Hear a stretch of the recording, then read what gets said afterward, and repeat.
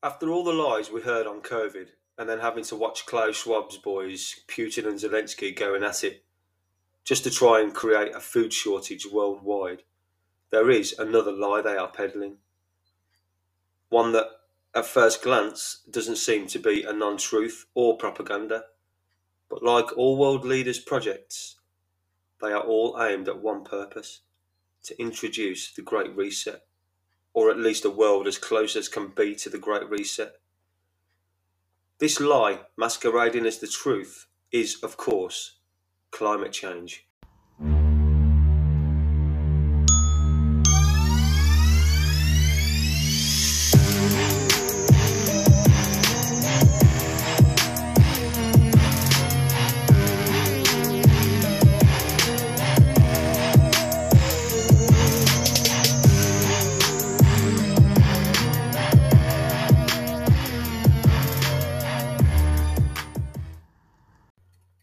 Hello and welcome to another episode of Truth Be Told. In today's episode, I'm going to show you how they turned what seemed like junior school science into one of the greatest lies ever bestowed on a worldwide public. So we've been told for decades now that if the world doesn't change course quickly and dramatically, the fundamental systems that support human civilization are at serious risk. It's been pumped out to us on a daily basis on our propaganda television sets. If we don't change our ways, we are likely to see hundreds of millions of coastal communities wiped out with rising sea levels. In the coming centuries, we've been told, cities like New York, Miami, and Washington in the US, and European cities like London and Venice will be underwater. This is a planetary emergency, we've been told. They also said that there is widespread scientific agreement that this is the most immediate threat to life as we know it. We repeatedly hear that by the time for debate has long passed. We're told the debate is now over. We're also told that 97% of scientists believe climate change as we know it is real. The activists tell us the time is now if we want to act, and if we don't act now, it's going to be too late. All this is, of course, a lie. Prominent scientists from around the world reject claims of a climate catastrophe. In fact, a growing number of experts see the whole issue as a sleight of hand by our governments or a climate change con. All we've been hearing for years now is we're on the brink of extinction unless we get in on the game, the climate con game. When the people pushing you to get into the game, the ones who are predicting all these catastrophes due to global warming, when they don't show their cards, so to speak, it's usually a con. Global warming, or climate change as they now call it, is just another con. We are being told we need to get rid of the fuels that power our homes, our cars, and our places of work, our very cities, and our failing economy.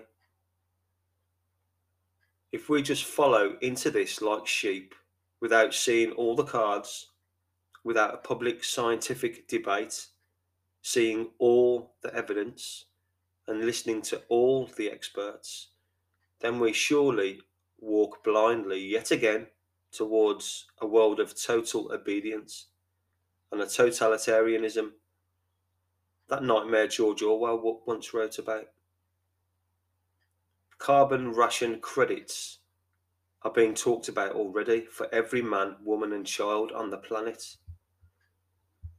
Like I said earlier, we have been told that nearly every scientist on the planet agrees that climate change is happening like we are led to believe it is happening. But do all scientists agree? Well, They said that 97% of scientists agree about their theory on climate change. But what they didn't tell us is there were only 77 scientists present at that poll, and less than 20% of them worked on climate. Now, any scientist worth his salt will tell you that science to do with the climate is one of the most complicated of all the sciences, and there are very few experts on this planet. And my betting is, among the 20% of scientists that actually worked on climate, there were zero experts present in the poll that day. One of the men tasked with trying to sell us this lie was Al Gore, if you remember. He made millions and millions of dollars after his scam, no doubt buying shares in eco-friendly companies. They all do it. Whatever crisis these people can jump all over, or in most cases create themselves, they are the ones making a profit from it. Always follow the money. Apply simple logic to most things in this world, and you can't really go wrong. This is why your first instinct is the one to pay attention to the most. Between 95 and 97% of scientists agree that climate change is happening now. 97% of experts say this, 3% say that, and conservatives are saying, I'm going to go with the 3%. That's not conservative. That's Trotskyite radical. I'm an AP environmental science teacher, so I teach high school environmental science. And yes, we like to tell our students that the majority of science, all of them in fact, do agree. I wanted to have it smart scientists, 10 out of 10 smart scientists agree. If we'd had this interview, Mark, 10 years ago, I would have said, I've never thought about climate. I assume all the scientists who are reporting and telling the president and the prime minister of England are right. I didn't have any reason not to accept the judgment of my colleagues, the consensus and the whole IPCC process. And, I bought into it. Don't trust what one scientist says. Trust what these hundreds, thousands of international scientists have come up with years of deliberation. When somebody asked me 8 or 10 years ago, Leighton, what's causing global warming? I said, well, I guess it's carbon dioxide. That's all I'd ever heard. Any wisps of doubt that human activities are at fault are now gone with the wind. So I bought into that and supported the consensus. You think it's global warming? Yes. Yes. Do you, James? Yeah. We're unanimous. We all think it's global warming. Back to CO2 levels, with us being told rising CO2 levels are a bad thing. Let me explain. When CO2 levels in the atmosphere have risen and the Earth's temperature has also risen, they would have you believe that CO2 levels rising is the sole factor why the Earth's temperature has risen. But it's just one out of many hundreds of reasons why the Earth's temperature may be rising, and an extremely small percentage too. Al Gore famously explained with his famous graph back in the early 2000s that if we carry on how we are, then by 2006, the CO2 levels would be 400 parts per million in the atmosphere. But scientists say this means the Earth is currently in a CO2 famine at 400 parts per million. History proves their theory wrong too, as at the time of the last ice age, the CO2 levels were 10 times higher than they are today. And an ice age occurred, meaning the Earth got cooler. You don't really have to be a scientist to work that one out. You just have to apply basic logic.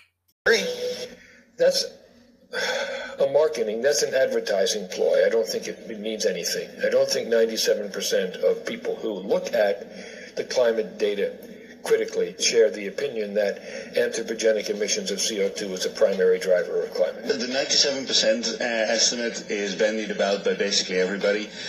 I had a close look at what this study really did. As far as I can see, this estimate just crumbles when you touch it. None of the statements in the papers is supported by any data that is actually in the paper, but this 97% is essentially pulled from thin air. It's not based on any credible research whatsoever. Remember, logic just wins the day here. Here are just a few of the hundreds of factors most playing a much bigger part in helping the Earth's temperature rise. The sun, for instance. The sun is one of the key drivers Al Gore tries to diminish. Volcanoes and the lack of atmospheric dust have had a massive impact on our climate. Cosmic rays, the solar system impacts, even the tilt of the Earth's axis, all have a big part in climate change. There's also atmospheric circulation. There's also water vapour and methane. Yes, cows shitting and farting all day long has an impact, but plays a minute factor compared to the others, as does burning fossil fuels. You have clouds and reflectivity of the Earth, and ocean cycles.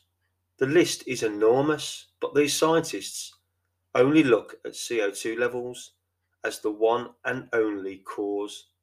Climate is the most complex, coupled, non-linear, chaotic system known to man. Of course there are human influences in it, nobody denies that. But what outcome will they get by fiddling with one variable at the margins? I'm sorry, it's scientific nonsense. The climate system is extremely complex. It's virtually impossible to think of doing an experiment where we'd be able to tweeze out the impact of CO2 versus the hundreds of other variables at work. Because we've only been shining our flashlight on one thing, that's the human, carbon dioxide and aerosols, we've been neglecting a whole lot of other things, like the sun's influence on climate. Is carbon dioxide the control knob? I don't see anything in the long-term geologic record to support that conclusion. CO2 is one of many, many, many variables that influence the Earth's temperature. We have a situation where, when all these factors come together, the sun, the CO2 levels, atmospheric circulation, all of them, they all come together and create climate change. Not just the 0.001%, which is rising CO2 levels. Look what happens when CO2 levels do rise. The Earth grows trees and plants and gets greener and greener and greener. Basic science. The abundance of vegetation the Earth has experienced these last few thousand years is because CO2 levels have risen. But as climate experts will tell you, CO2 levels are still very low to what the Earth has experienced in the past. Back in 1978, climate experts believed the next ice age was on its way and imminent. So before burning fossil fuels caused global cooling, and now they are causing global warming. The 70s global cooling scare was also widespread and another con. Thomas Jefferson once wrote in his diary, "I remember when I was a small boy, say 60 years ago, snows were frequent and deep every winter. A change in our climate is taking place. Snows are less frequent and less deep." That was Thomas Jefferson. So this would be around the year 1750. Sir Joseph Banks, president of the UK Royal Society back in 1817, now he wrote, "A considerable change in climate must have taken place in the polar regions. The Greenland seas have been covered in ice, which has in the last 2 years entirely disappeared."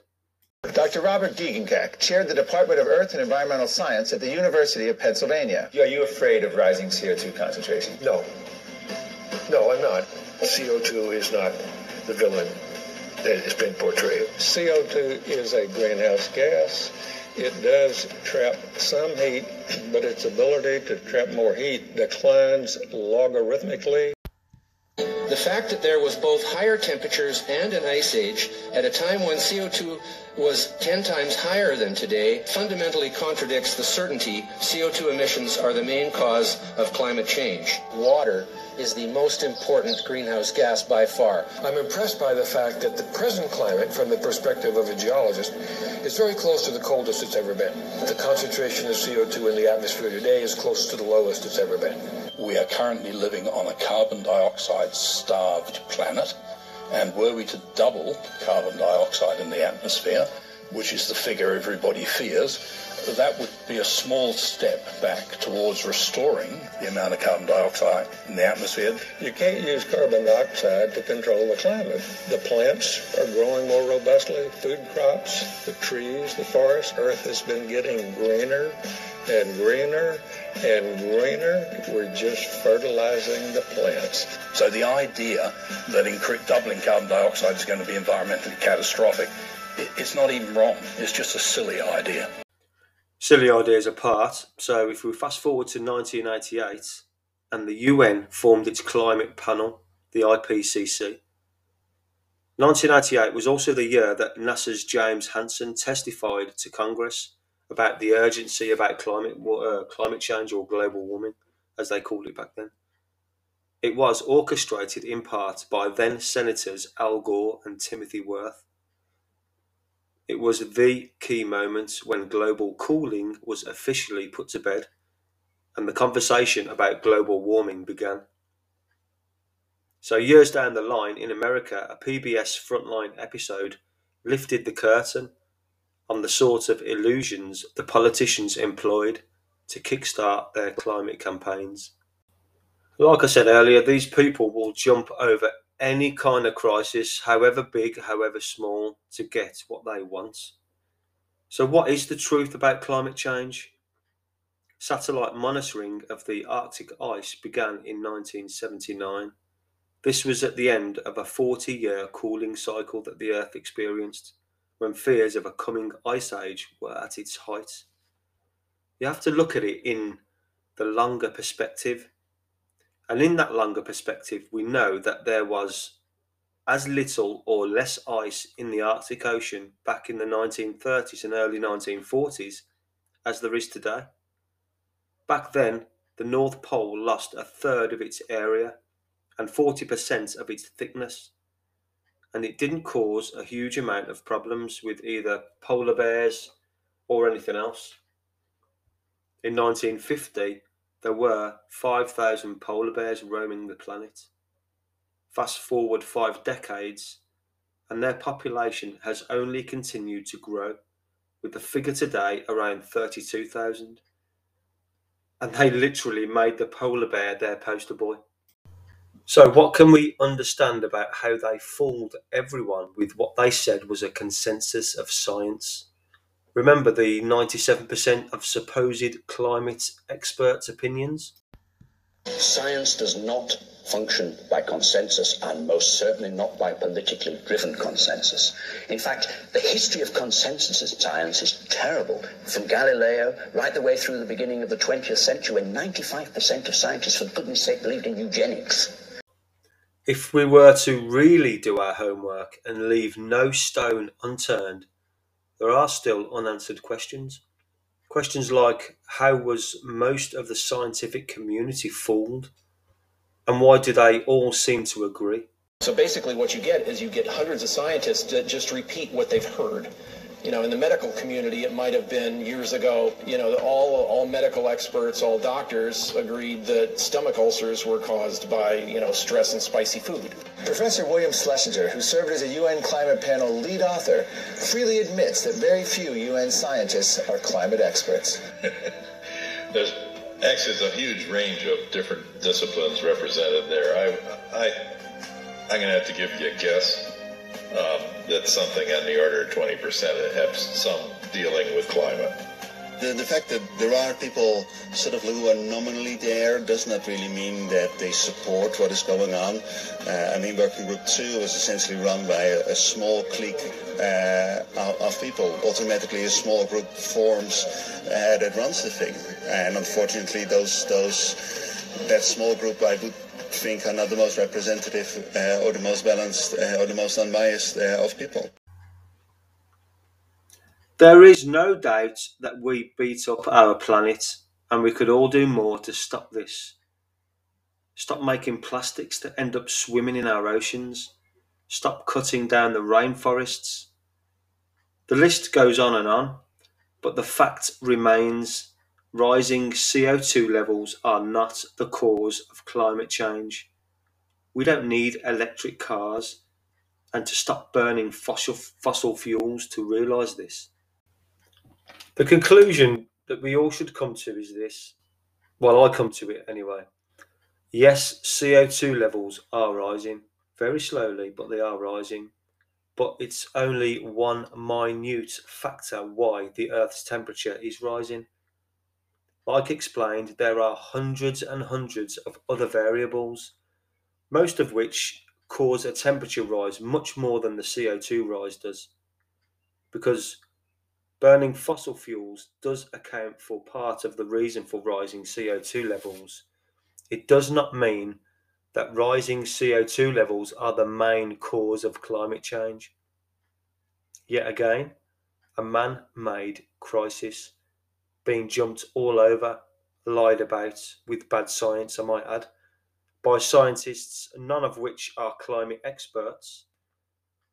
All this done to just follow an agenda that wants us all to live in eco-tower blocks, in eco-cities, with a Chinese-style credit system, with a central bank digital currency, with digital ID systems and vaccine passports, and climate carbon credits. Total control, absolute total control over every aspect of our lives. Do you really want to live in a world like that?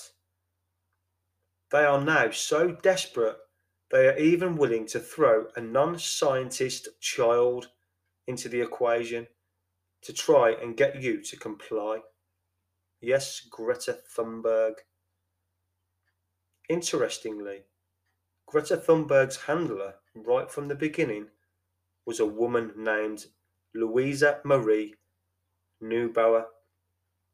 Now, she is an operative working for George Soros and the Bill and Melinda Gates Foundation. And she is also related to the Rothschild dynasty. I'll leave it there. Thanks for listening. Until next time, toodle fucking do.